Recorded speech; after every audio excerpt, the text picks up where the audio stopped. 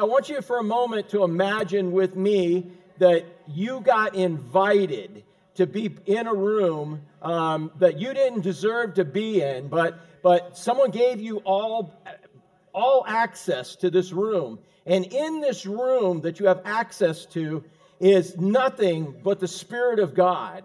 Man, the Spirit of God. Have you ever been just one-on-one with the Spirit of God? Man, with God Almighty, and you're just worshiping Him? Man, can you imagine getting invited to a room that you could go in anytime you wanted, and there's the room, and it is just full of the presence of God. And in this room is everything that you would ever need to do or be to be like God. In other words, the only thing that's in this room are opportunities to become more like God. By the way, how many of y'all want to be more like God? You know, good, because I'm not sure the church really wants to be like God. In fact, sometimes when you're preaching about who God is, it's like, whoa. No, man, do you understand that that's the beauty of heaven? Is we're going to see God in His full glory, and we're going to be like Him. That's the goal. If you don't want to be like God, man, you better check your salvation on that, because that's what it's about. And so, again, imagine you get all access pass to this room. You can go in it anytime you want. You can stay in it as long as you want. And in this room is everything you would ever need, desire, to hope for to be like God. Man, it's full of grace. Grace is the desire and ability to do God's will. Grace is undeserved favor. Man, where you go in, it's just you're showered. You were talking about that shower yesterday, man. It's like, that's just one day, dude. You just got showered with gifts. And you appreciate those. Those are the things you need, and you don't have to buy now in your budget, your meager budget. And so, but can you imagine everything? You walk in this room, and there's everything you could hope for, everything you want, everything you need. And I'm not talking about stuff. I'm talking about more important things like peace, Chuck, right? Is there anything better than peace? No, man. Peace, love, joy, the ability to do whatever it is that God wants you to do. And you can hang out in that room forever. And in that room, can you imagine that? So that's your hideaway.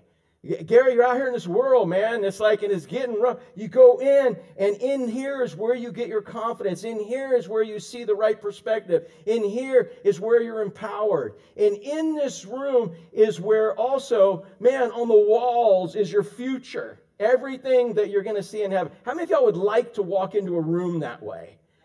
Yeah, you know, they used to call it a prayer closet, things like that. But, man, how many of y'all would love to live in a room? If you had a room, literally, where you could walk and have all access, man, how many of y'all would go in that room? Anybody go in that room? How many of y'all would have already gone in it today? You'd be there instead of here, right?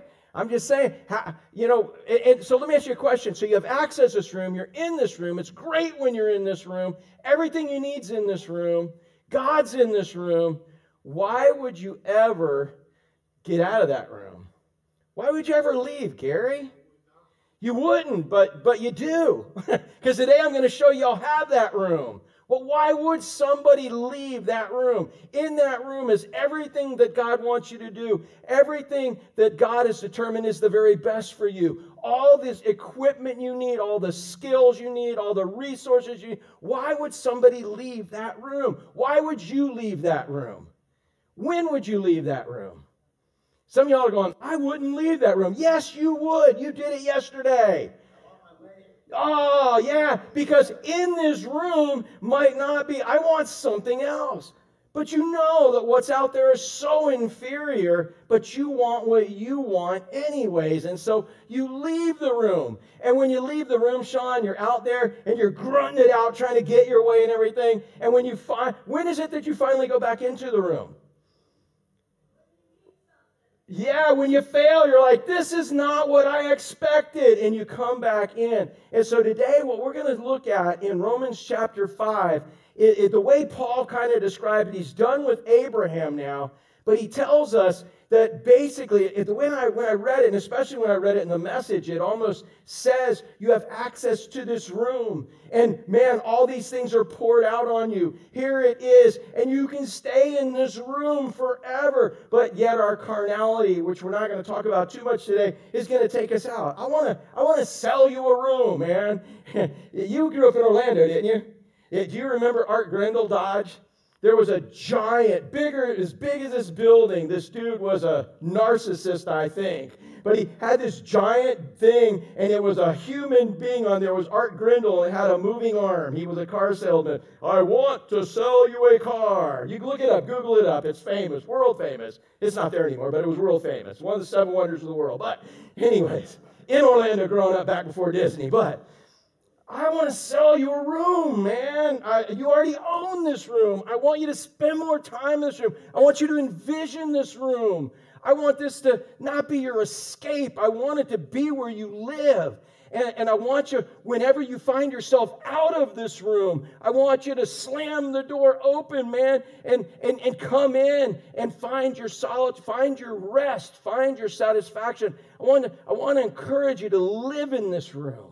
This is the room that Paul's going to be talking to us about. And in this, we're going through revival through Romans, because in Romans, every week, if you will take what we're learning, man, you can have revival. You understand more of what we have in the risen, exalted Christ, and it's pretty awesome. And so today, what we're going to really see in this room is that no matter what your situation is, you can have the peace of God. You can have the peace of God in any situation that you are in. I don't care where you're located. I don't care what's going on right now, but you can always have the peace of God. It's as your access. Here's the room, there's the door, and you have access to it, we're going to see. Whenever you want to go live in that room, it doesn't mean your circumstances change, but what it means is you can have the peace of God because you have made peace with God. It is only when you make peace with God through justification by faith that when you have that peace with God that you have access to that room. Until that point, you don't have access to it. And so that's our thought today. We have the peace of God. In fact, in Colossians, he even says, he said, let the peace of God rule your heart. Let it be the umpire, the judge in your heart. He wants to give us peace. And Chuck, man, what's more valuable than peace? Nothing, dude. Man, it's a world not always been trying to find peace.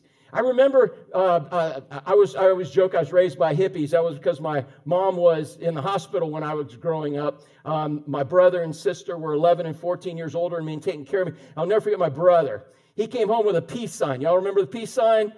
And when those came out, he came home with a peace sign, man, a poster he bought at the Infinite Mushroom. and he was going to put it, guess what the Infinite Mushroom was? The original head shop, all right? I'm just saying. But people were looking for peace and what they smoked and what they drank, and getting away from the man and getting away from corporations that are greedy and getting away from society and creating our own peace.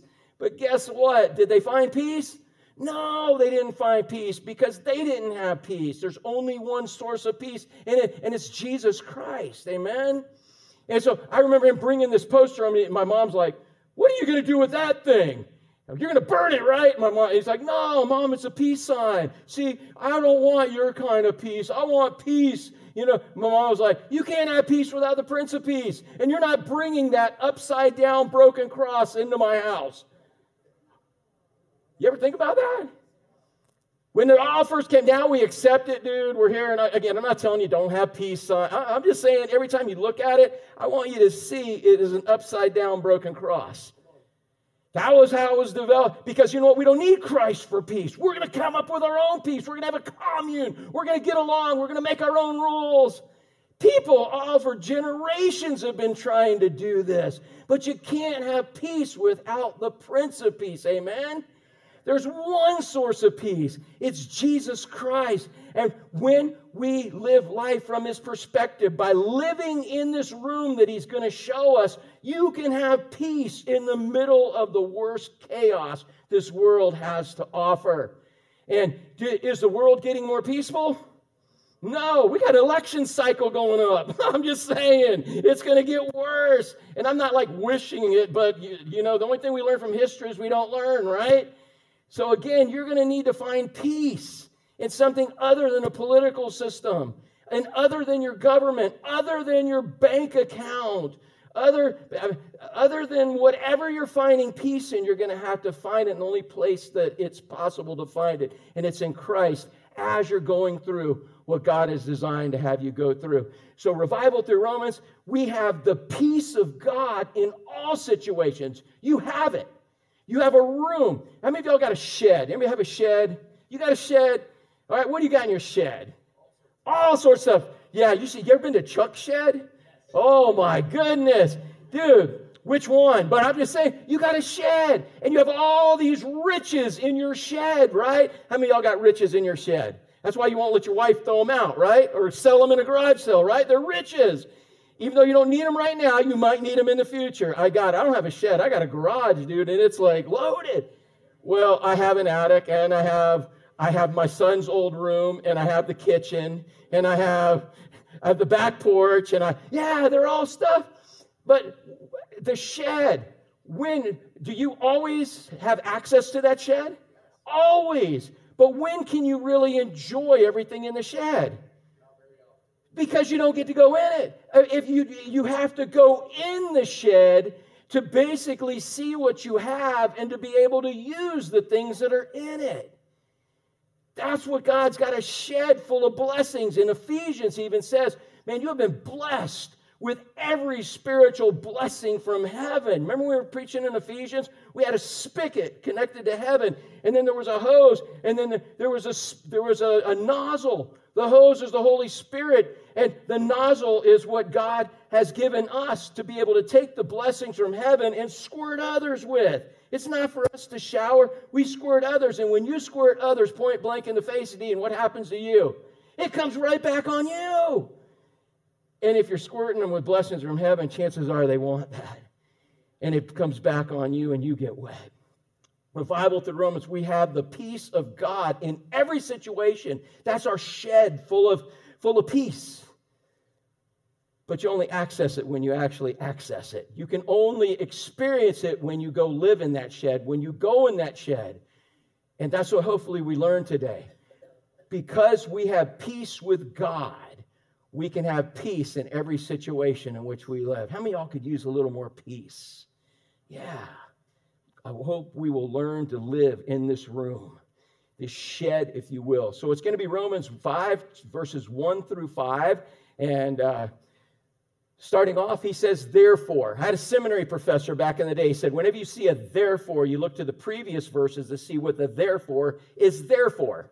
And so he spent all this time in the first 4 chapters talking about justification by faith and what that is. So he says, therefore, since we have been justified by faith. So he tells us kind of what that is. So we have to look at it. We've been preaching on it for weeks. You're like, I already know justification. You already preached on that. Well, I'm going to preach again because just like your kids, you didn't get it the first time. All right? But the point is we have to be reminded. And I got so much more stuff to go. But I have to at least touch this because it's in the scripture. He said, all of this, you have access to the shed because you have been justified by faith. And when you were justified by faith, you have peace with God through our Lord Jesus Christ. So start with the very first part about being justified by faith. That's what this shirt is. That's what that symbol is back here. This black on this shirt represents sin that I came into this world with. All right? I came into the world with this sin. We're going to learn later in Romans chapter 6, you were an enemy to God when you came into this world. If you ever wanted anything godlike, anything good, it was not because you love God and you wanted to bring God glory. That's the difference between a saved person and an unsaved person. When you get saved, you want to do things for God's glory. You do it because you love Him. And that's the motivation. You were doing it for who? Who are you doing it for? Yeah, put your thumbs up. Everybody put your thumbs up and say, me! Everybody, come on, man, help me out. Help me up. Put them up, put them up, put them up. Worship aerobics here. Who were you doing it for? Yeah. You were doing it for you, and you still are sometimes, every time you get outside the shed. And so in this, man, we had sin. We had sin. We might have been doing good things. We were doing it with the wrong motivation. It's sin. Can I cover this up? I'm trying to cover up my sin, right? But guess what? There it is on the back. Oh, I can't even reach back there, but there it is on the front. I can't. Can we cover our sin? No, there's no way we can cover our sin. And can you take your sin away? No, you can't take it away. So the red reminds me of the only one who could cover my sins and take my sins away. Why did I need him covered and taken away? Because sin is punishable by death. When you sin, you have earned a death penalty from God, according to Romans 6:23. The wages of sin, which you earn, is eternal separation from God. But the gift of God is eternal life through Jesus Christ our Lord. And there's wrath. Sin must be punished. How many of y'all ever did anything? Brad, when you were little, did you do something you got spanking? Were your parents of the spanking age? All right. I don't even ask a lot of these little kids. I don't even know what a spanking is, dude. And I can tell. No, I'm just joking, but no, I'm messing with you. However you choose to discipline, just make sure it's biblical, and the Word of God does say that foolishness is bound up in the heart of a child, but the rod of correction will drive it far from them. And the rod in Hebrew is anything from a twig to a battle club. Therefore, parents, you need wisdom. All right? And I said what I said on worldwide, whatever this is. But yeah, you did something, and you got a spanking. Man, and I don't know, man, I got a lot of spankings when I was little. If there would have been somebody that would have taken, did anybody ever take your spanking for you? No, your brother. Did you have any siblings? Younger, and you couldn't talk them into it. Now, as good an instigator as I was, I couldn't talk my little sister into taking one spanking for me. Yeah, but again, Christ. That's literally on the cross from 12 noon to 3 o'clock when it was pitch dark. And he cried out, Eli, Eloi, lama sabachthani, my God, why have you forsaken me? Because he was taking a punishment for every sin you and I committed in the past, in the present, and would commit in the future. He was taking the spanking for it. And spanking is just it's just not even a good way of even saying it, but we can understand it. He took the punishment for our sins, including the ones we're going to take. He took them all. So if he took them all, Chris, how many of them are left for you to take? None. Even the ones you're going to commit, he took all of those. He took the punishment for them. He paid the wrath. That's what this justification. He took your sinful life. He took your messed up life and said, I'm going to put that on me and take the punishment for it, and I'm going to take them, and I'm going to give you my perfect life. That's what justification is. You, if you're a born-again believer, you have got Christ's perfect life on you. And so now you are justified. It means justified, not sin. That's how I've heard it explained before. But it's kind of a legal term in the respect that it means that it's accounted to you. It's accounted to you to be perfect. Carol Lee, you are now accounted to be perfect. God He looks at your account and says, you are perfect. Johnny, is she perfect? Stop. Carol Lee, are you perfect? No, heck no. No. And right. But God looks at your account and says you're perfect because Christ paid it. And that's what's there, and no one can ever take that away. So there is what justification is. You're not perfect, but God looks at your account and says you are because he gave you Christ's account. Doesn't sound like a good deal for Christ, but it is because he's exalted above everyone else. He wanted to do it out of love. Brandon, he took your account. You got a messed up account, bro? Yeah, he took it. And he gave you his account.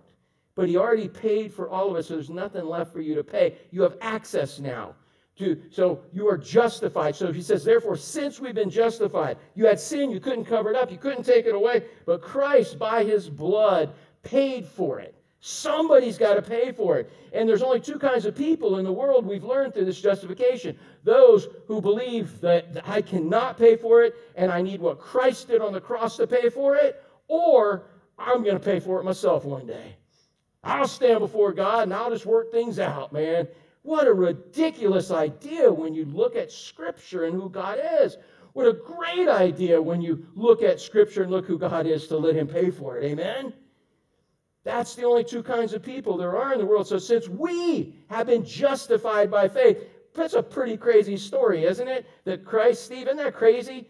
Christ, I'm telling you, Christ took your messed up life and paid for it. He took the punishment for it, everything, and gave you his perfect life. What the F word? What do you need to be able to believe that? Faith, yeah. Because that's a crazy story, isn't it? Almost as crazy if a bunch of people were getting bit by snakes. And they're like, God, save us from the snakes. And tells Moses, well, make a stick and put a snake on the statue. And Andy, you tell your little girls, if there's a snake latched on their leg pumping venom in them, all they got to do is look at that statue. You logically are thinking, I think I need to take them to the clinic. I need to go suck the poison out of their leg. I need to get this. But God just said, look at the pole. Look at the snake. And by faith that they looked at the snake, what happened? They were healed. It was a picture of what Christ would do. If by faith you can look and believe this, and he gives you the faith to believe it, but if you can look at it and believe that, you are justified by faith. So he says, therefore, since we have been justified by faith, because for the last few chapters, that's all we've talked about is justified by faith. So by Christ's payment, we now have a home in heaven, right? That's what this gold is. We have a home in heaven, and that's guaranteed.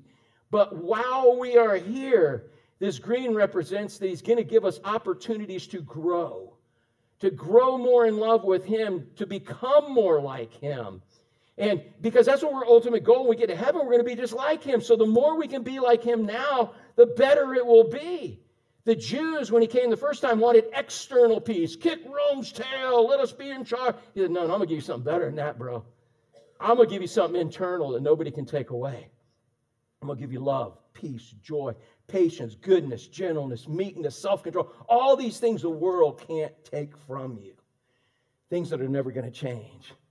But you got to come live in this room. So therefore, since we have been justified by faith, this is it. If you have been justified by faith, if you believe what Christ did was the only way that your sins could be paid for, and you believe it and you trust it and you know you're going to heaven, the rest of this chapter belongs to you. If it doesn't, this is where you start. And then you're going to see what you're missing. I want to sell you a room. Are you justified by faith? Did you think there's anything you can add to your salvation? Is there anything you can do? So often in Christianity, here's the way it is. Oh, I'm justified by faith, and so I'm saved by faith, but now we come up with some legalistic way to keep ourselves saved. Some legalistic thing we have to do or not do to bring ourselves in and out of favor with God, and we're going to see how that is straight out of the pit of hell. So therefore, since we have been justified by faith, we have what? Peace. Now, I really don't know where that comes from, because I remember this was like during one of the world wars. Wasn't this a sign for victory? I think that was a victory sign. Maybe because you have victory, you have peace. I really don't know where that came from. And I don't even know if my mom was right about the upside down, broken cross, but I am saying that is what it is. and the world is forever trying to find their own peace. But here's where the peace comes from. He said, since you've been justified by faith, you have peace. You have peace. Now, so that means, Chuck, you got a big old shed. Hey, Benjamin, it means you got a big old warehouse full of stuff, right? But it don't do any good unless you do what? You got to go in and use it. You got to go live in there. You got to go visit it. You use the things that are in there. You can have it and have access to it, but you can still be miserable and spiritually broke because you don't access it. You don't go in there. So he said, we have peace. And by faith, we believe. How many of y'all have thought this week you ran into a couple situations where you did not have peace? Anybody? Fernanda, you didn't have peace on Wednesday, right? I'm not going to bring it up. You didn't have peace a couple times. Anybody? MJ, you worked for Amazon. Was there even an inkling of a moment you didn't have peace? Yeah. How many of y'all had a moment, just had a moment where I didn't have peace? You know what? That's a lie. It's a lie straight from the pit of hell. You did have peace. You just didn't access it. And I'm talking about me too. And you're like, well, if you would have had 150 little kids running around, you had a 140-degree playground. And I'm just messing with my wife because she does a great job. You know the testimony of it? We were walking through Walmart last night, man. And we were walking through Walmart, and there's a little family, and they're like, whoa, there's Miss Fredryk, oh my goodness. You know, it was like, wow, all right. They love her, man. So, it was like, all right. So I know she's doing a good job and all that. And in that situation, but I met somebody else. I'm trying to think. During the week, I was somewhere and I was doing something, and she was like, "Oh yeah, my kid. My wife's I was buying my wife a gallon water jug, a nice one." And the girl's like, "Oh," I said, "she's a PE teacher and she needs it right now." And the lady said, "Well, where does she teach?" I said, "Longwood." And she said, "My kid went to Longwood last year. Now they go to this other." And what was her name? I said, "Miss Fredryk." "Oh, I know her." I said, "What's she mean?" "What you mean?" And they're like, "Oh, no, my son loved her." I'm like, all right, good. You've got peace. You've always got peace. You just got to open the door and walk in it by seeing life from God's perspective. And we're going to learn about what's in this room to help us access this peace. But right now, every time you don't have peace, you know what it is? You think you don't have peace. It's a lie. You feel like you don't have peace. It's a lie. Maybe you don't really want peace because your identity has become your problem. And you don't know what you would do without a victim card. And you got to get rid of that because God says as a believer, you have what? You have it. Is God a liar? Have you been justified by faith? So you have what? Peace. So anytime you see somebody in here, in your family, justified by faith and they don't have peace, they quit living that lie. You have peace. Well, I don't feel like, that's a problem. You don't feel like you have peace. Well, I don't think, that's a problem. You don't think you have peace. And it might even be a problem. You don't want peace. But God says you have peace. How many of y'all want to live with somebody with peace? How many of y'all? Yeah, everybody does. And I can't wait till I do. No, I'm just joking. I'm talking about me. Because we live with ourselves a lot. So every time we don't have peace, we got to realize it's a lie. Because God says we have peace. That's what faith is, believing what God says over what we think, over what we feel, and over what we want. It's a lie when you don't have peace. He said, you have peace with God. Who would be the worst enemy in the world to ever have? Bob, who would be the worst enemy to have? I'll give you a hint. Begins with G, ends with D, and O in the middle. Who would be the worst enemy to have, y'all? God. Can you imagine if God was your enemy? He was when you came in this world. God would be a horrible enemy because could God ever run out of bullets? Would God ever run out of ways to mess you up? Would God ever run out of resources? And I'm not saying that's what he would do, but if you know, did any of y'all ever spend any time running from God? Any of y'all? And you thought you were going to outrun him, right?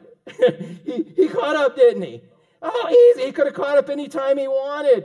A horrible enemy. And he didn't want to be your enemy. He's pursuing you, right, Bob? He's pursuing you because he loves you more than anyone could ever love. He wants to have this relationship with you. So, man, we have been justified, but we have peace with God. God is no longer our enemy. He's our friend. Hey, so if he's our enemy, do we need to, if he's an enemy, we got to be scared of him, right? If he's our enemy, we're hiding from him. If it's our enemy, we're trying to do something other than what he wants us to do. But if he's not our enemy, JT, we can come in. We can just come in, right? And we can hang out with him. He loves us as opposed to being our enemy. And once you're justified by faith, he is not your enemy. Any of y'all ever had such a rotten day where you did such rotten things that you felt like God was your enemy? None of y'all besides me? Come on.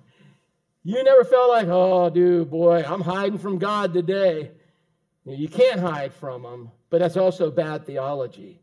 In fact, what you need to do is you need to climb into this room of grace. And we're going to look at that in a minute. But the thing I want you to know is if you are justified by faith, you have peace with God. He's no longer your enemy. And it was because of Jesus Christ our Lord. That's what this says. The only way to have peace with God, and that includes eternal peace, is through Jesus Christ our Lord. And that's verse 1 of this. So do you have that? Are you justified by faith? Do you have peace? Yes, if you are. You just got to recognize, you got to believe it by faith over your feelings, over your thoughts, and over even your own desires. It came through Jesus Christ our Lord, who when God raised Christ from the dead said, I'll accept that as payment. That's what we learned last week. Through him, look at this, we have also, so wouldn't it be good enough just to have peace with God? How many of y'all have like an enemy in your neighborhood? How many of y'all ever had a feud? All right, how many, I see people like, how many of it in your condo, man? I'm running for the board next year, because this, how many of y'all have had somebody living in your proximity that just got under your skin, man? You know? Yeah. So wouldn't it just be good enough to have peace with this person? Especially if they were right and you were wrong. But no, that doesn't happen. You don't know. They're always wrong and I'm always right. Well, that's what we thought about God too, wasn't it? But in fact, let's imagine you do have a perfect neighbor. How many of y'all, you had a perfect neighbor, Scott? Would you have run-ins with a perfect neighbor? Yeah, because you're not perfect. And he would always be expecting perfection. That's what my neighbors have to deal with. You get it? No. And yours, all right? But wouldn't it be good enough just to have peace and not be at war with that person anymore? Wouldn't that be enough?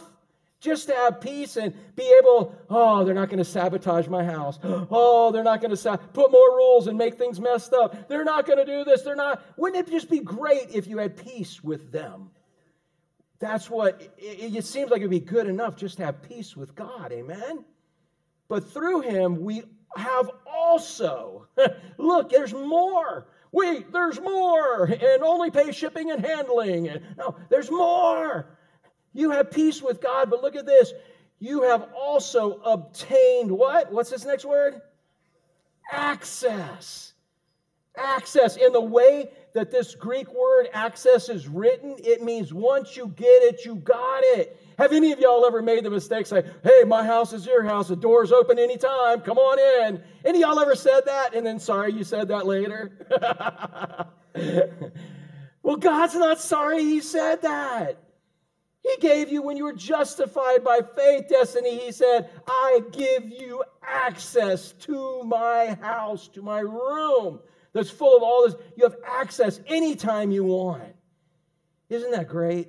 You don't have to make an appointment. You have access to God Almighty because you're at peace with him. Wouldn't it be, again, Benjamin, wouldn't it be horrible to have a giant warehouse full of all kinds of supplies for a business, but you don't realize that you can actually go in it? You have the key. You've been told go, and you're like, I'm scared. I'm scared. I don't want to go. It might be different now. The key might not work. This might not. What are all the excuses that we hear why we don't have access to Almighty God? You do, and he loves you. And you know, remember I told you in this room is everything you need to become like God.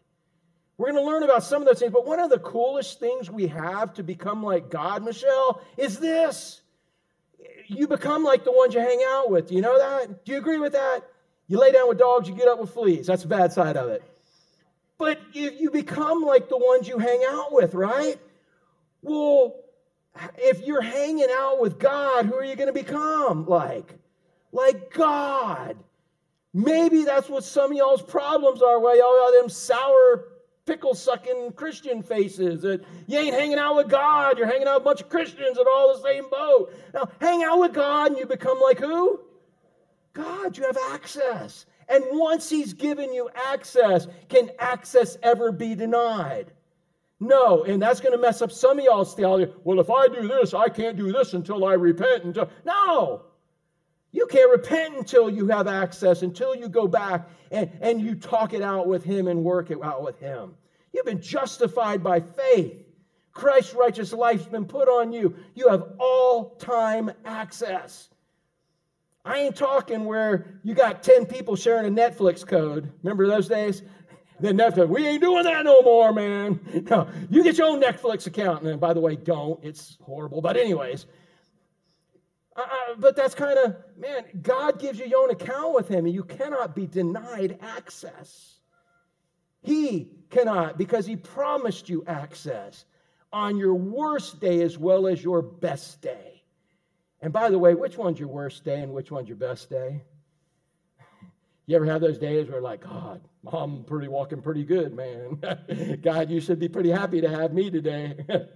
Come on, anybody felt that way? Woo, I've been doing pretty good with God. Yeah, man, me and God, we're buds, right, Tiny? And then there's other days where you're like kind of hiding in the bushes from him, like Adam and Eve, right? You don't ever. That's not your deal with him. He loves you, and you can't hide from him. And what's the worst thing to do on your worst day? Hide from him, right? You need him more than anything on that day. And by the way, when you think you're having your best day, like, oh, God's lucky to have me, you're so full of stinking pride, that's your worst day. Your best day is when you're humble and you realize who you are in sight of a holy, righteous God. So, man, through him, we have also obtained access. By what? Do you understand all this stuff comes by faith? Faith. What is faith? Faith is believing what God said in spite of what you think, in spite of what you feel, and in spite of what you want. You get that? That's what almost the whole New Testament, when Paul writes, the whole armor of God is protecting your thoughts, protecting your feelings, and protecting your desires, making it so that if you have any one of those things against God, those lose. Your thoughts, if they ever go against God, they are wrong. And by faith, you have to plow through them.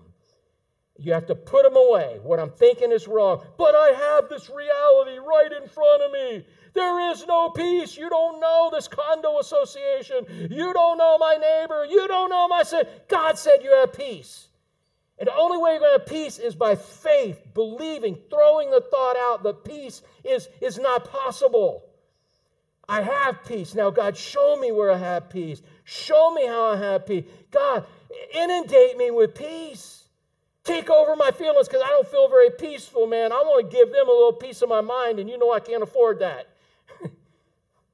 God, so we've got to always be overcoming those feelings, overcoming those thoughts and the wrong desires that our feelings and thoughts have given us. You go to God's Word, and what God's Word says, that's what you have. So through Him, we also obtained access by what? Faith. Are there days and there times where you don't feel like you have access to God? God, you're not even listening. The psalmist even felt that way. God, where are you? God, why aren't you speaking? God, why aren't you? God, you know why he's not? Because he doesn't need to at that time. You already have enough info. You already have enough instructions from him. Maybe go back to the last time you repented and take care of that. Maybe that's what he wants to straighten out in that room in there, and we're going to learn more about that in a minute. But the fact is if God, you need to hear from God, if you need to hear from him, he'll speak. He'll speak to your heart. Fortunately, not audibly because you would die. He'll speak to your heart. How many of y'all have had God direct you and speak to your heart? Yeah, it's through his word. You read his word. When you read his word, you know how, I remember talking to Sean about this out in the water one time. It's like, or wherever we were at, but it was like, here's how God speaks. You read his word and you say, God, what do you want me to do with this? And what do you want me to do with this? And he will show you how to apply his word. And that's how he speaks, is through his word. Be careful if he's speaking in other ways and it's contrary to his word. If it's contrary to his word, that is straight out of the pit of hell. And Satan is a great deceiver that can act like God. That's all he wanted to be, was like God. So through him we have obtained access by faith. We have peace with God. So when we go knock on his door, have you ever had a neighbor where you went to knock on the door and you weren't sure if how they were going to respond? Have you ever just knocked on your bedroom door and your wife was in there and you weren't sure how they were going to respond because you got in a fight or something? Oh, like y'all never done that before, huh? It's not like it happens all the time. No, but literally, have you ever knocked on a door thinking that you wondered whether you had access or not? How are they going to respond? Well, you don't have to wonder with God. When you knock on the door, what's the response? Chuck, what's the response when you knock on God's door? He throws the door open. Woohoo! It's Chuck! Yes! Oh, I've been waiting for for you to come talk to me. And you know what? Sue, you don't have to wait for Chuck to be done with God. God's just going to have a big old party and can treat us all as individuals because he's omniscient, omnipresent, and he's awesome. He's omni-awesome. That's what he is, omni-awesome. That's my new word for all three of those. But anyways, yeah, you have access always. Who would not want to go to God? Sean, who would not want to go to God?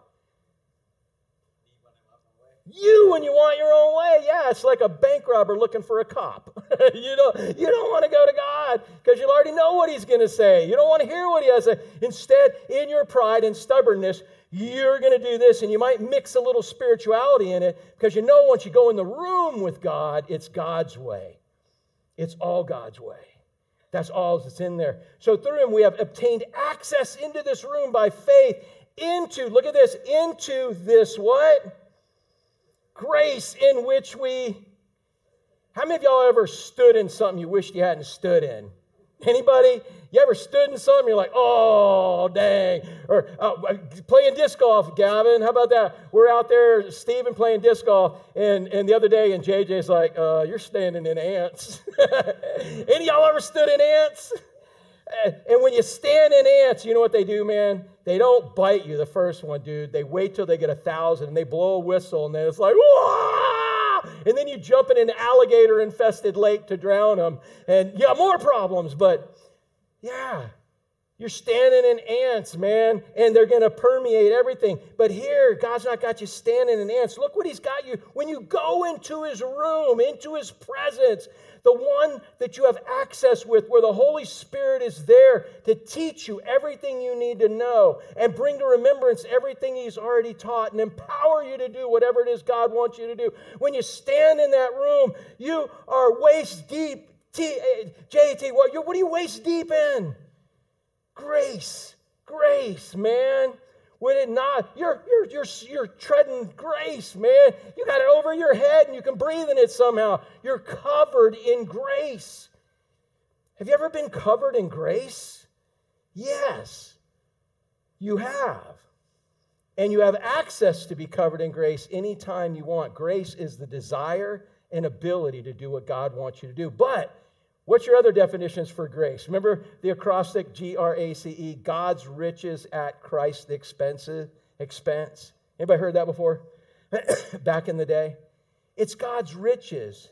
It's a gift from God that you didn't deserve, right, Kevin? Grace is so you've heard the saying before, what is mercy, y'all?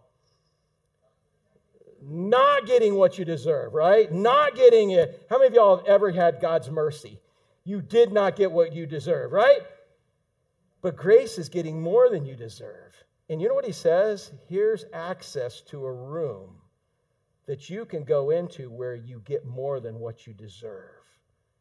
But you know what the problem is? He pointed this at me, so I'm going to point it at you guys. As I'm studying this, he said, you know what your problem is? He said, my problem is that I live in a room of mercy. My problem is that more than living in a room of grace, I live in a room of mercy. Often I knock on the door, I got access, but I'm kind of scared of what's going to happen when I come to God fully in this. And I'm hoping he doesn't hit me with a giant fly swatter. I'm hoping he doesn't spank me. I'm hoping he doesn't correct me and punish me and hurt me. And again, do you ever come to God? Mercy is great. It's not getting what you deserve. We know what we deserve often unless we've seared our conscience. But there's one thing coming into a room and with God and saying, God, oh, please have mercy on me and don't give me what I deserve, right?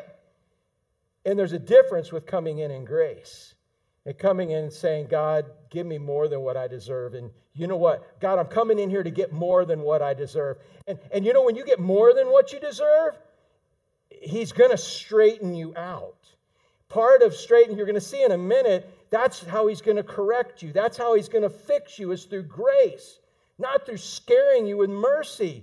And again, mercy is awesome, but if you're always coming to God, how many of y'all have ever had a split moment in your life where you were like, I'm cool, I have done nothing wrong, everything is clear in my conscience, I have not done anything wrong, I am in great shape right now. And you actually analyzed it and it was true. Anybody? No. So anytime you walk into that room with God, begging, and you're coming in, it's a room, you think it's a room full of mercy. Oh, I hope I don't get what I deserve. I hope I don't get what I deserve. And God's like, no, I'm going to give you more than you deserve, which will take care of the mercy also and straighten you out. He straightens us out with grace, not mercy. Does that make sense? Something you can think about, like y'all thought about the whole hope and belief thing. I've heard from a lot of y'all like, dude, you messed my head up. I'm going to mess it up even more because we're going to talk about hope in a minute. But listen, it's time we start walking into the room with grace. And I'm not preaching hyper grace. I'm saying when we come into the room and God is saying, I'm going to give you more than what you deserve, you realize how much He loves you. You love Him, and you'll do whatever for someone you're in love with. And part of giving us more than what we deserve is Him being patient and loving and kind, and how He disciplines us and how He corrects us in making us more like Him. As opposed to the fear end of like, God, I don't know. Did anybody else? He threw this at me. Last night I'm studying. Has anybody ever come into the room with God and you're just like, oh God, please don't. God, please don't. Please don't. Give me what I deserve. Has anybody felt that way? Please let me see your hand if you felt that way before. Again, if you come in and realize it's grace, you're standing in a room of grace where He's going to give you more than what you deserve. If He gives you more, if you're as bad as you thought you were and as bad as you are compared to God's Word, do you need more than what you deserve? Yeah, to fix. You're not going to solve it by getting what you deserve. If you've got Him, you get more than what you deserve, and He supernaturally can show you love and change you. So think about that. Just give it a shot. Next time you walk into God, God, please don't give me what I say. God, I need more than what I deserve, and You've promised that for me. God, I need more than what I deserve because I need to be fixed. I deserve to go down. You want to bring me up. You want me to understand my real identity, what is in You. Think about going into that room of grace instead of the room of mercy. And there's nothing wrong with mercy.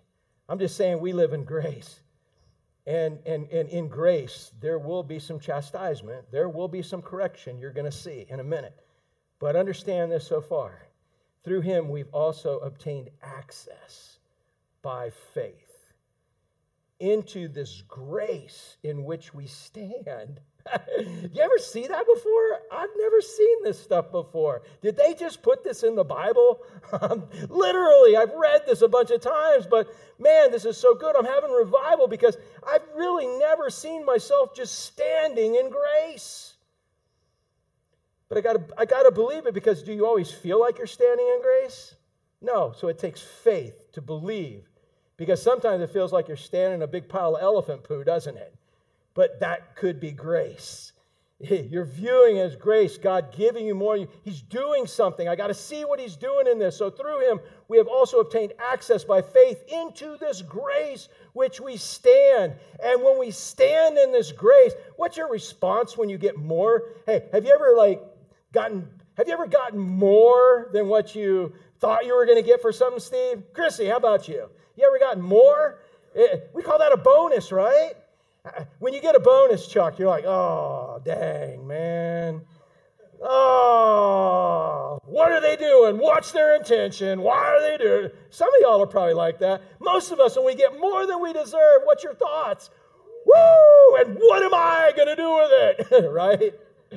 When we should be saying, what does God want to do with it? Why did God hook us up with it? But what does God want us to do with it? But man, isn't that exciting when you get more than what you deserve? You know, you do a job and you get paid, and all of a sudden there's a little lanyard, a little extra, and you get more. It's like, woohoo! Isn't that how you respond? That's what grace is. So when you realize you're standing in a room full of grace, what's your natural response? You're going to rejoice. Look at this. And we rejoice in hope of the glory of God. So as we are in this room, hanging out with God, everything that's in our life, even the stuff we think that's messed up, that needs to be fixed, that shouldn't, whatever, it's there. If God needs to kick it out of the room, He'll kick it out of the room. And if you're listening to Him and you're obeying Him, He'll kick it out. And you're okay. You're not opening the door, running out, chasing it. because you only want what God's there. Here's what happens so often in life. When we give our life to God, we have a box. How many of y'all got a box with all your stuff, all your baggage, all your history? How many of y'all got a box? You got a box, got all your hurts, all your joys, got your Little League trophies, got your, whatever, man. You got everything. Here's your box. I'm good. And you come to Christ and you give him this box. You're in the box. You got this box, and you invite God to come into your box. Come on in, God. And he's like, what's all this junk? You're like, junk, this is my life. No, this is my box, God. And God's like, well, hey, we really don't want that in the box anymore, right? Anybody ever have God tell you he didn't want something in the box? We don't really want that. And you know what? How about we get rid of that trophy because there's going to be way better ones now. And you know what ends up happening? Here, that's what we do. We jump in, God. We invite God into our box. But you know what God really wants? When we come to him in salvation, he wants us to jump into his box. What did Paul say what did he say about all his achievements? What did he say about all of his accolades? What did he say about all of those credentials? What did he say? He said they are like what? He used the word dung. That's like a big pile of elephant poo. He said it's worth nothing compared to what I have in Christ. So if what you bring's not worth nothing, man, come with an empty box and let God start filling the box. Let him, if you're like, well, this has to be in the box, it's my family. Guess what? He'll put your family in the box. But let him put things in the box instead of making them take things out. Come with a slate clean. Say, God, I'm yours and yours alone. What do you want to do? And I'm not talking, this can happen every single day that you come to God with a clean slate. This is gone. God, what do you want to add today? What do you want to do today? It's yours. I purchased you, or you purchased me. What do you want to do? So through him, we have also obtained access by faith into which we stand. So it's grace. So we're standing in this room with him, with his Holy Spirit, and we're standing in grace, more than what we deserve, and everything we need, and everything we need to do what he's asked us to do, including the desire to do it. And so when we find ourselves in this fellowship with him, we rejoice in hope of the glory of God, because it's just an inkling of what it's going to be like in heaven one day. It's just a down payment. That's what he told us the Holy Spirit is. The more we walk in the Spirit, the more it's like heaven. And that's up to you on how you want to do that. So, look at this. He said, not only that, but we rejoice in sufferings. Hey, is it easy to rejoice when everything's going good? Is it easy to rejoice? But he says, but in this room, when you go into this room with God, when God is encompassing your life and you're full of grace. Remember the prayer, maybe if you grew up Catholic, Hail Mary, full of grace? Well, guess what? We can say, Hail Carolee, full of grace. You can say, Ethan, full of grace. We're full of grace. When we're full of grace, the desire and ability to do what he wants us to do. We're full of his riches. We're full of these abilities. Man, we're full of grace. And in this life that he's given us, again, why didn't he take you to heaven when you got saved, Sean? Did he have work for you to do? And who does he want everybody to show? Who does he want you to show everybody? Him, right? That's what the green is. He wants to put you in situations where you can grow more in love with him. And you grow more in love with him, you grow more in love with others. Your job here is to represent him so people can come into the kingdom. Never, ever, ever, look at me, never, ever, ever is this life about you. Never. It's never about you. But isn't that what the world teaches? Oh, it's about me. It's about my happiness. It's about my joy. It's about my satisfaction. No! Christ says you suffer first, and then we have the joy in heaven. But you can have it here. Satan's the one who wants to say, oh no, have the joy now and deal with all the consequences later. And I'm not saying we can't have joy, and we aren't joyous about things, but the fact is it's never about you. It's never about me. Who's it always about? He purchased us with a price. Chuck, you got a planer, right? You got, how many of them planers you got? Them old school skill planers? 4 or 5 of them, right? And you got a guy who can even rebuild them and everything. Would you loan those out to me or anybody here? I got some doors to put on. Will you let me use it to put some doors on? They're metal doors, but I think your blades will work. No. And you bought those because you need them for mowing foam when you're shaping boards. What's it like when they all break down? And I know you know that because you made like 8 paddle boards and you mowed more foam. His shop, usually when he makes a surfboard, there's like, little dust foam. Dude, this looks like Santa's white Christmas right now. He's mowed so much foam from these paddle boards. What's it like when your planer says, I'm just not going to work anymore? Not good, but I bought you. I own you. You need to work for me. Again, that's anthropomorphic. But the point is that Christ bought you, and he wants to use you. And like a planer that's broke down that needs to be fixed, that's us who needs to repent. Not only that, but we rejoice in our sufferings, he says. He's got a lot of purpose in suffering. What are some of the purposes of suffering, y'all? Oh, to help others, okay. And what else? To what? Grow our faith. Yeah, and how about not to fall in love with this world? That's one of the real. He's got a lot of reasons. He allows us to go through things to strengthen us. The same way a football coach. Anybody play football when they were young? And did you have to do conditioning? Gavin, did you ever have to do conditioning for anything? And did you love conditioning? Dude, I can remember conditioning at Flagler College for baseball. And that ain't even a big college. We came back at Christmas, and they made us run through St. Augustine. And they had this course, and if everybody didn't make it at this certain time, everybody had to run the course again. And by the 4th time we're running through this course, we're puking in the streets of St. Augustine. We are so sick. And then we had to go do calisthenics, and then we had to go lift weights, and then we had to go to practice. Man, why would they do such a thing? What's the purpose? Yeah. If we beat the teams that didn't do that. We had to do that because when we came back from Christmas, we were not in shape. We were very much like I am right now. we were in shape. We had to get in shape. Did we enjoy getting in shape? No, but did we enjoy winning? Yes. Did we enjoy being able to play the game we were called to play? Yes. And so God has to get us in shape. Not only that, we rejoice in our sufferings, knowing that the sufferings produce endurance, and endurance produces character, and character produces hope. We'll talk about that here in a second. But in this, how many of y'all are like, I'm just close enough to being like God right now that I really just don't need any more training. I'm good.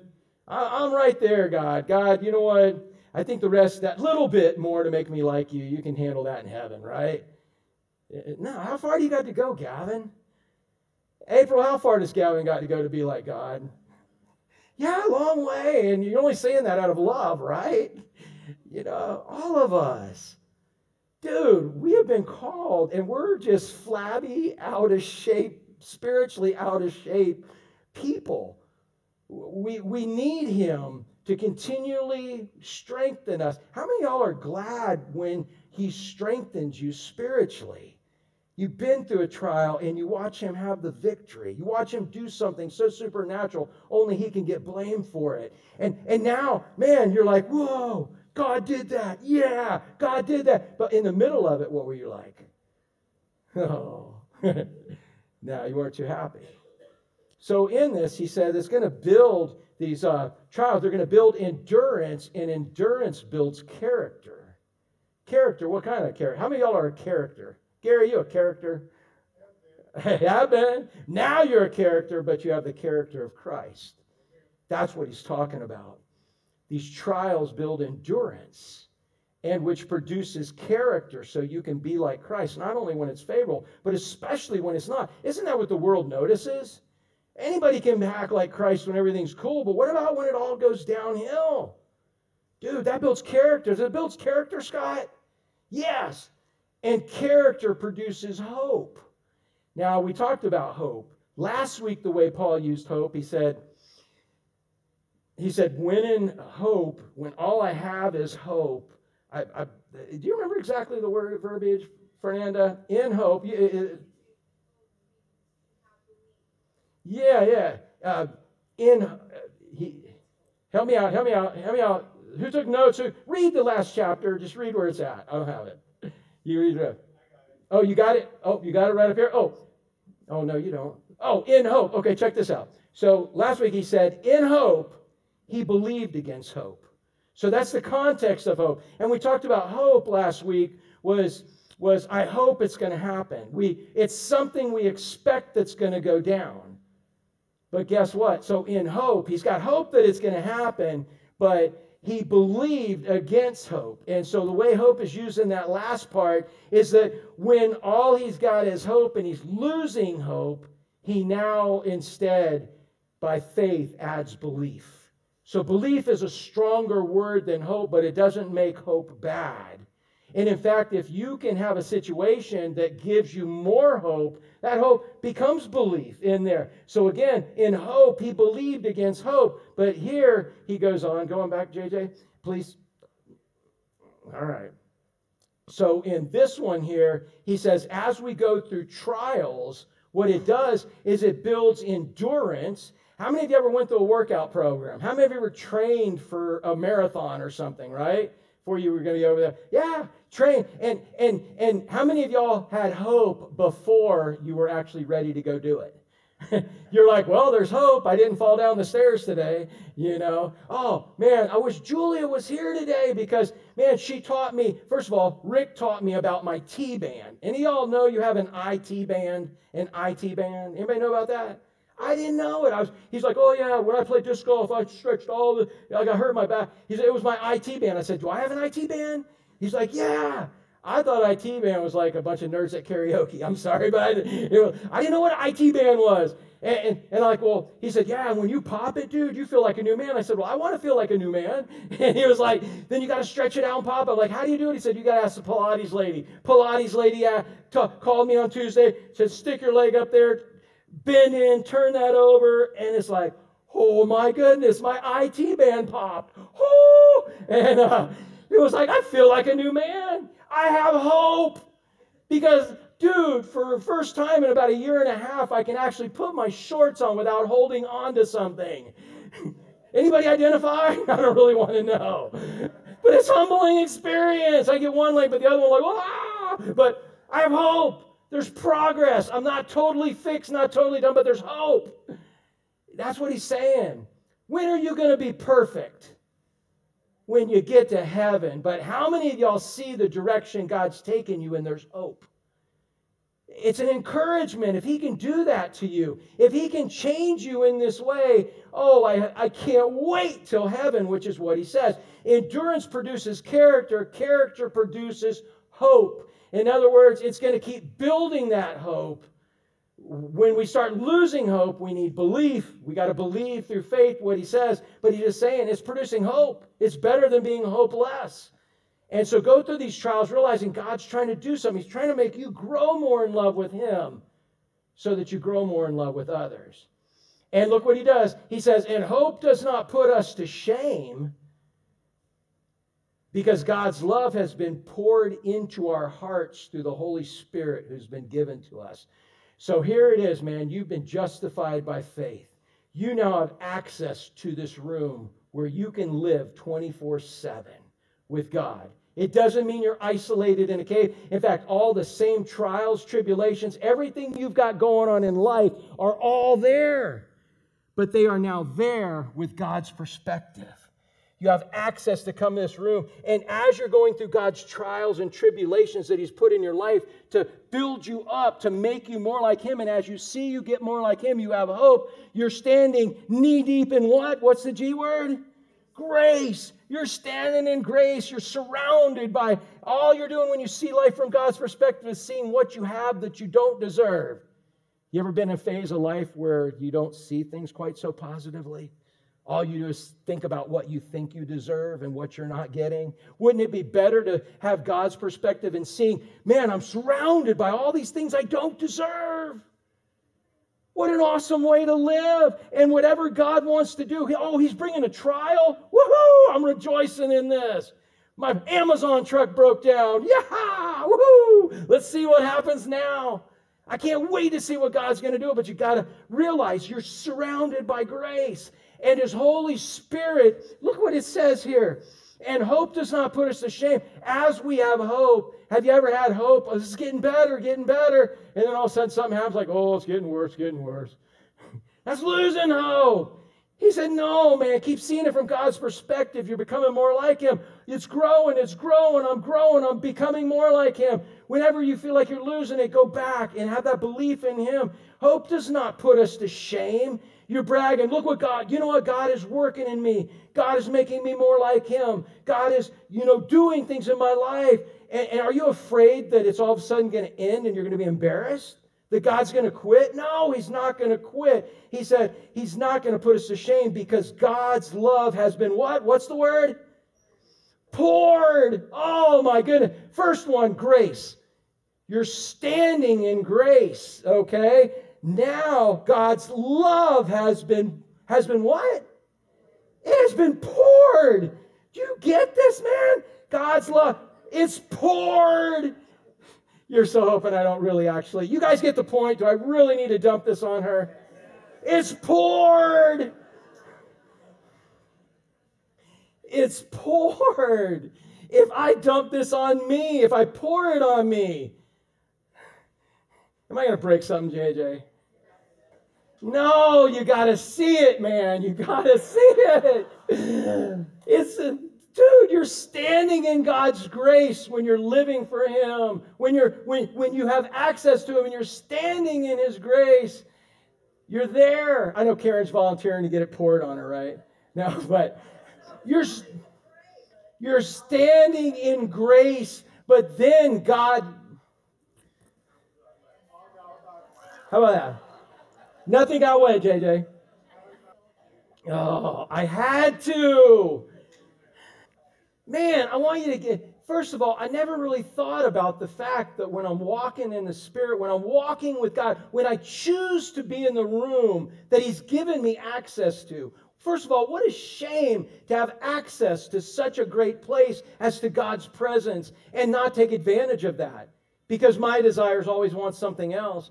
Man, when I look at what's in this room, is it worth way more than what I want out of the room? Yes, and I've got to get in the room. And when I'm in this room, man, I have access to everything in this room, which is Him.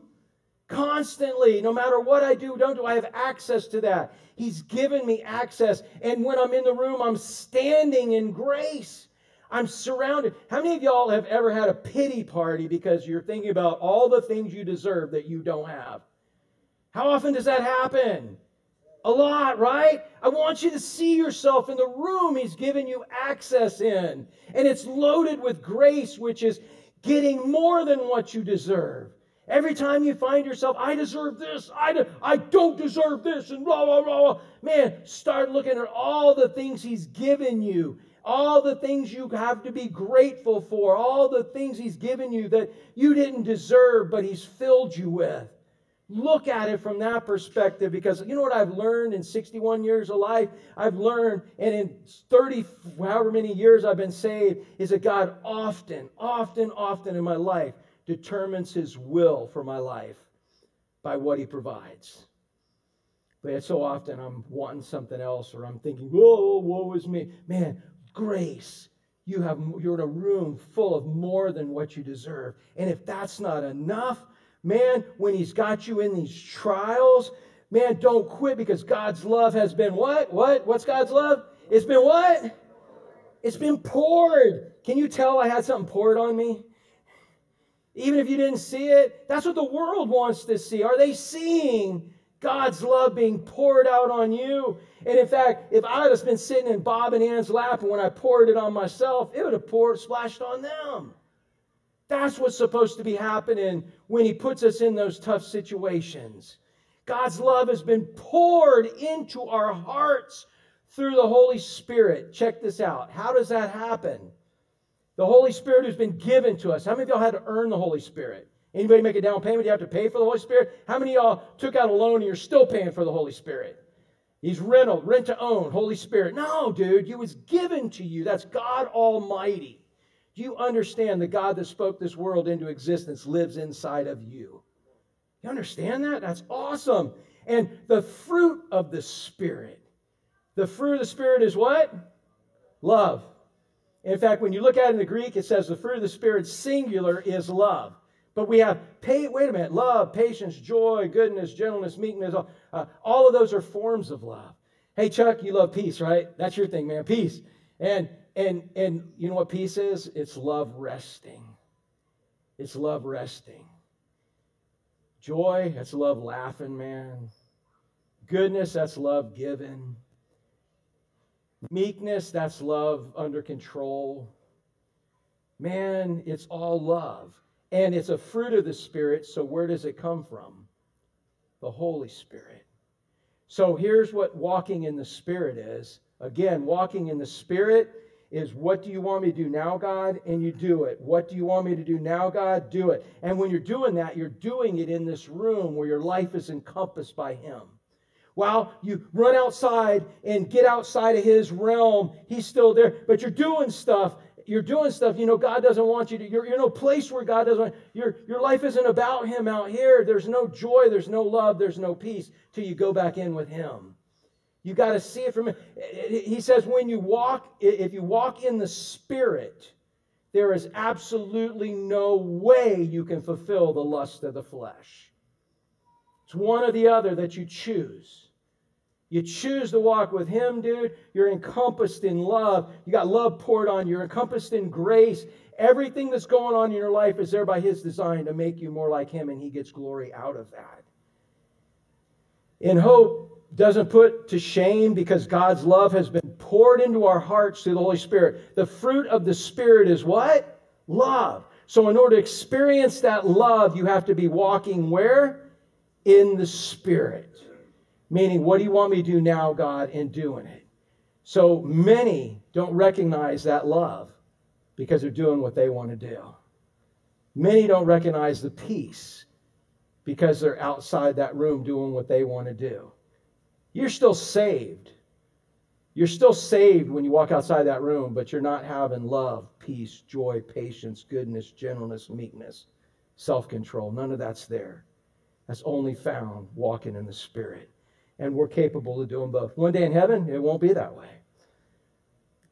So His love is poured into our hearts through the Holy Spirit who's been given to us. We have the peace of God in every situation because we have peace with God. So if you have peace with God, you have peace. Matthew, no matter what shows up tomorrow at work, you got what? You got peace. Are you going to have to maybe convince yourself of that? You might. But you have to believe God over your own thoughts. Destiny, no matter what happens, you got, what do you have? You got peace. Do you believe that? God's Word said it. You're either going to believe you or believe God's Word. But it may not feel like peace, does it? That sometimes does it. But you got to believe what God said, that you got peace. And for some of us, that's harder than others, depending on the circumstance. But what God's trying to do, He's trying to grow us, teach us to be more like Him by trusting Him. Amen? Let's pray. Father, I'm coming to you in the name of Jesus. And it's only by faith I can come to you in the name of Jesus and believe that the one who's holding the tiniest atoms together to the one that's holding the most giant planets together is the one I'm actually talking to. The one that spoke the world into existence is the one I'm talking to. The one who looks at man's most creative, awesome plans that man has and laughs. I'm talking to Him, and it's only by faith that I can believe I am talking to you, God. And I'm grateful that you have given me this faith. I'm grateful that you've given many people in here this faith. And I pray, Father, that we would live by faith and not by sight, not by thoughts, not by feelings, and not by desires, but we would live by faith. Father, increase our faith. And we know to increase our faith, you have to bring things in our life that require faith.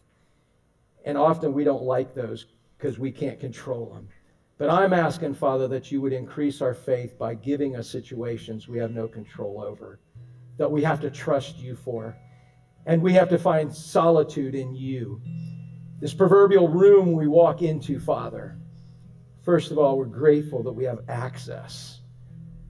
We're grateful that as we're walking through life with you, we have all the grace we need. The greater the trouble, the greater the grace. And in that, Father, you're going to give us trials. You're going to give us things. You're the ultimate strength coach, and you're going to make us stronger.